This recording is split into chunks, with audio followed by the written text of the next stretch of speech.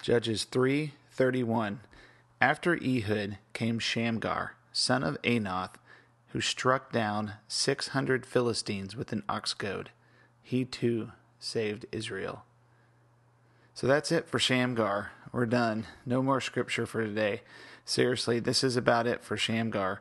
We can read some into this account, but enough to chat for about 2 to 5 minutes, unless you want to stay online to hear what could have been. We do know that Shamgar was a hard worker. He worked with his oxen, and an ox goad was used to herd oxen.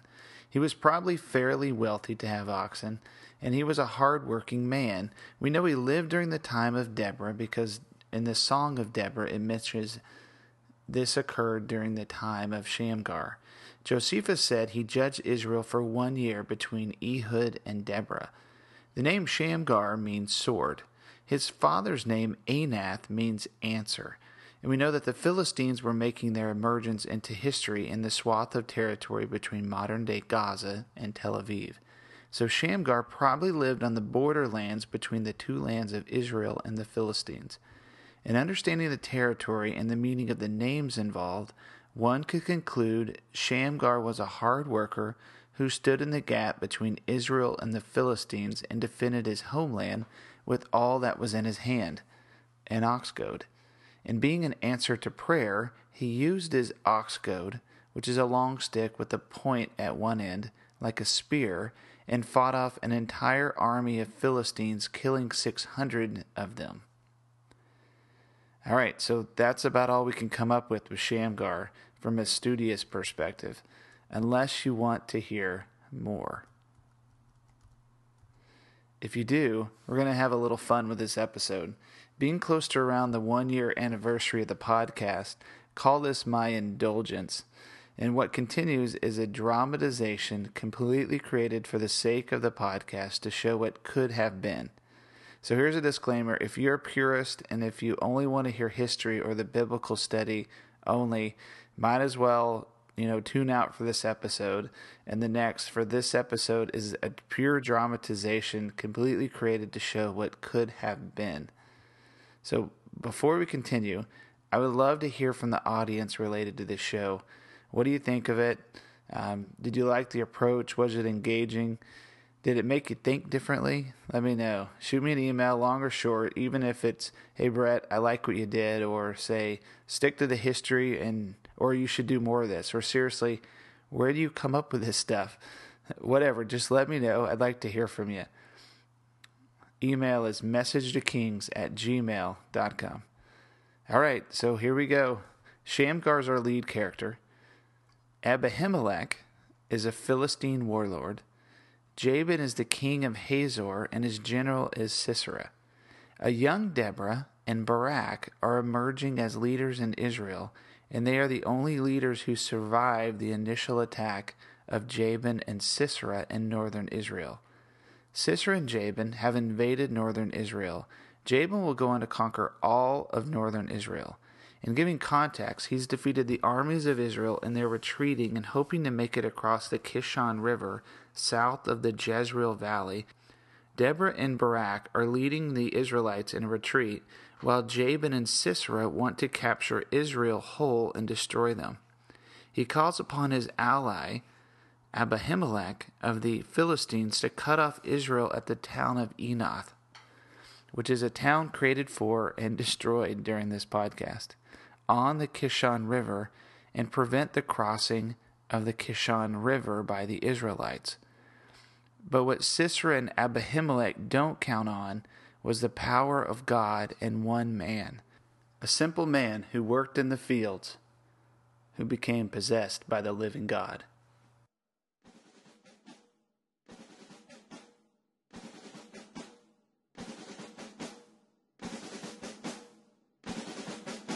It is the glory of God to conceal a matter. To search out a matter is the glory of kings.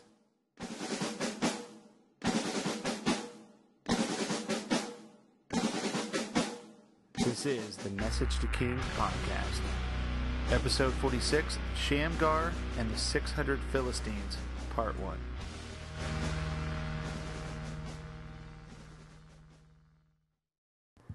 Deborah stood on the old wooden bridge leading across the Kishon River to the town of Enoth. All of her nation was passing over the bridge to the refuge of Enoth in southern Israel. She waited at the edge of the waters, encouraging everyone to advance across the bridge.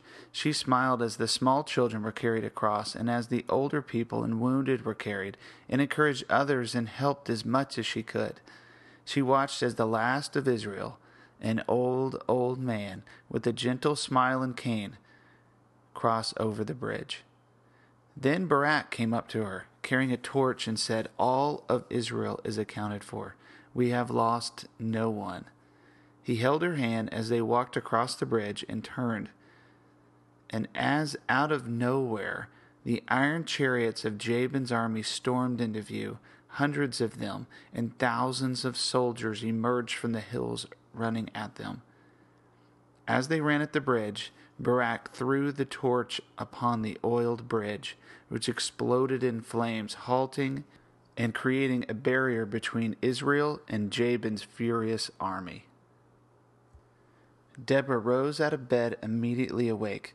She got up and emerged from her tent. A scribe and servant followed quickly as she walked out onto the windswept mountaintop.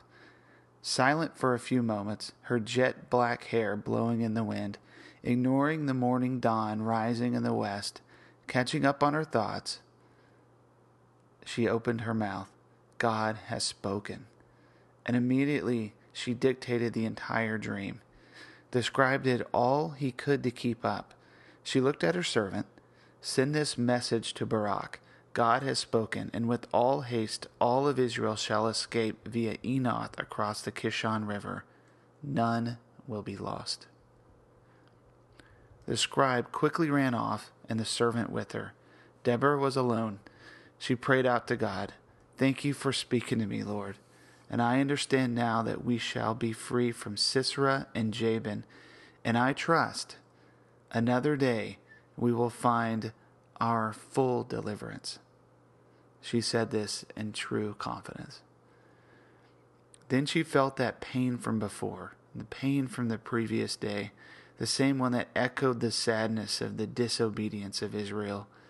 She remembered the dead on the battlefield. Such a waste, she thought, seeing the images of thousands who died on her watch. If they only listened to God's warnings, if they only feared him and didn't go out to battle against the one who was empowered to have authority over them because of their disobedience. The thoughts echoed in her mind. If they would have repented, we would not have lost so many and so many leaders. The morning dawn light covered the Jezreel Valley, revealing Jabin's massive army and his chariot corps. King Jabin was wearing his crown and his purple robe while he rode his chariot, flushed with victory over the Israelites and filled with his own glory, riding with Sisera in his large chariot. "Sisera, we shall not stop here. We shall destroy all of Israel's armies, take all of the army and close in on them. But I fear they are getting away. Call upon our friend Abimelech of the Philistines, send him part of the captured silver, and tell him there is more if he takes the city of Enoth on the Kishon River. It is there that we shall stop all of Israel and destroy them." Sisera sent the message immediately and a rider to Abimelech. Abimelech was 10 miles west of Enoth with an army of 3,000 Philistines, each armed with freshly provided shields and spears and bows and swords from the Egyptians, a courtesy of his previous ally that had fallen in power. He was headed to the town of Enoth as per the original message of Sisera, but when the rider showed up with more silver, he quickened his pace. The quiet, peaceful town of Enoth on the Kishon River was one of the few crossing points of the Kishon during times of flood stage. Despite the raging waters, it was a peaceful town.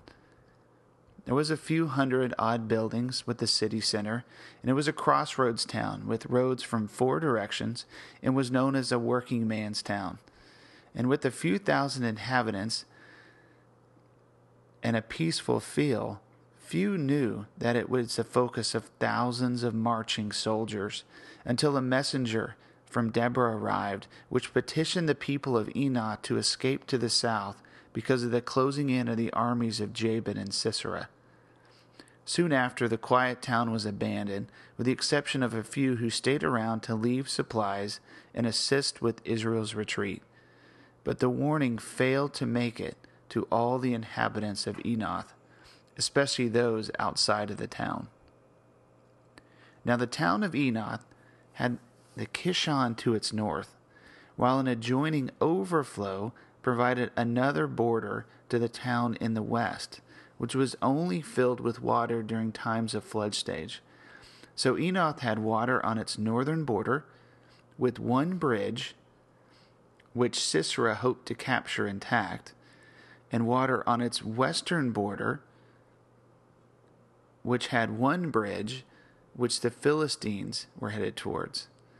And across the bridges was an empty pasture land on both sides, and across the western border and over the bridge was a simple man of the field who worked on his oxen. No one warned Shamgar of the incoming armies of Jabin and Sisera, while no one was aware that Abimelech was only miles away to the west. The only thing between Abimelech and the town of Enoth was Shamgar and his 12 oxen. Deborah and Barak were speaking together as Israel was traveling south along the road to Enoth, even as reports were coming in that Jabin and Sisera were closing in on the Israelites. "Are you sure God said we will all escape?" Deborah looked at Barak. "You've been doubting God's word from the beginning. He never lies.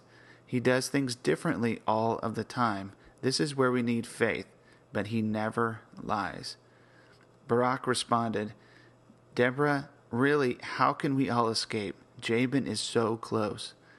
Deborah stooped low to help a man who was stumbling due to his horrible leg wound.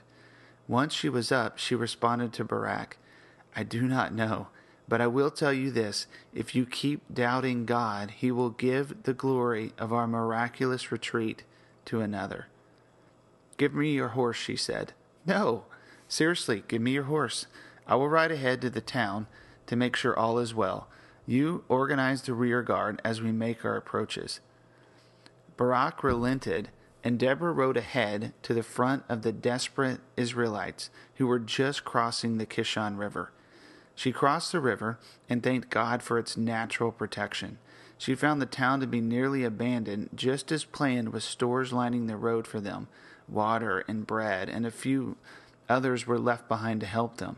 She rode around the town, accompanied by Garima, the mayor's daughter, who assisted her with the provisions left for the retreating Israelites. Deborah was happy with their deliverance. She sensed they may just survive this retreat, and she was pleased. She rode around the town and to the western edge and the overflow of the Kishon River, but it was here that she felt a horrible sensation in her chest. She looked over the waters and saw a man working in his field, oblivious to the surroundings. She called for Garima. "Who is that?" Deborah said. "That's Shamgar," Garima answered. "Didn't you warn him to leave the town?" "I thought we did." Before she finished speaking, dread filled the atmosphere as soldiers, tens, hundreds, thousands of them, topped the ridge and walked into the plain and slowly walked toward Shamgar, who was helping his oxen cross the road, which led down to the bridge directly in front of Deborah.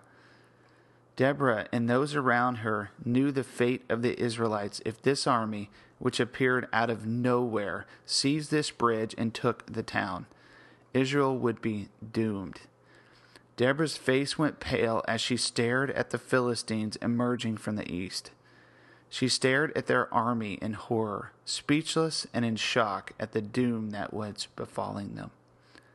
Shamgar, a humble herdsman, strong with huge shoulders, was herding his oxen with his ox goad, a long stick with a pointed tip at one end for arousing his animals into motion. Shamgar was a simple, devout man who loved God and understood him from his years in the fields.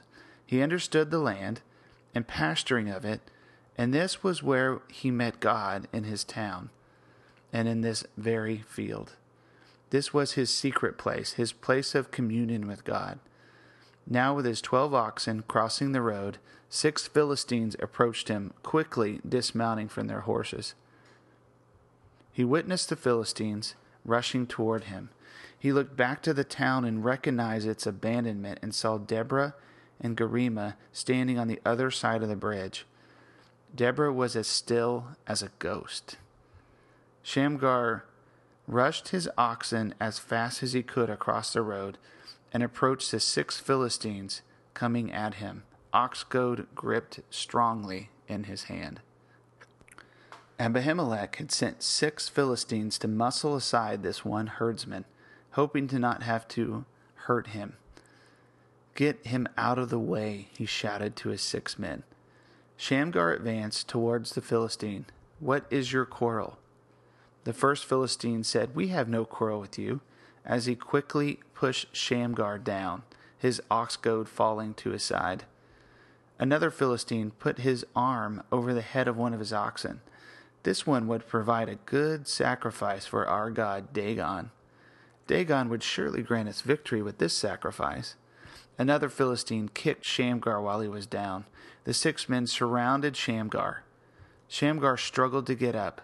Harassed and bullied by these 6 Philistines, Shamgar was no match for them.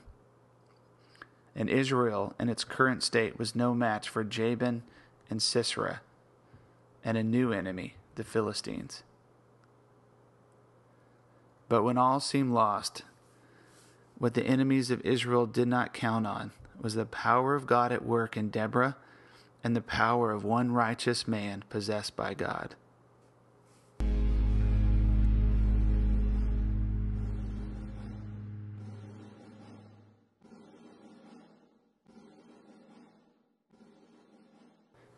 Stay tuned next week as we conclude this story of Shamgar and the 600 Philistines.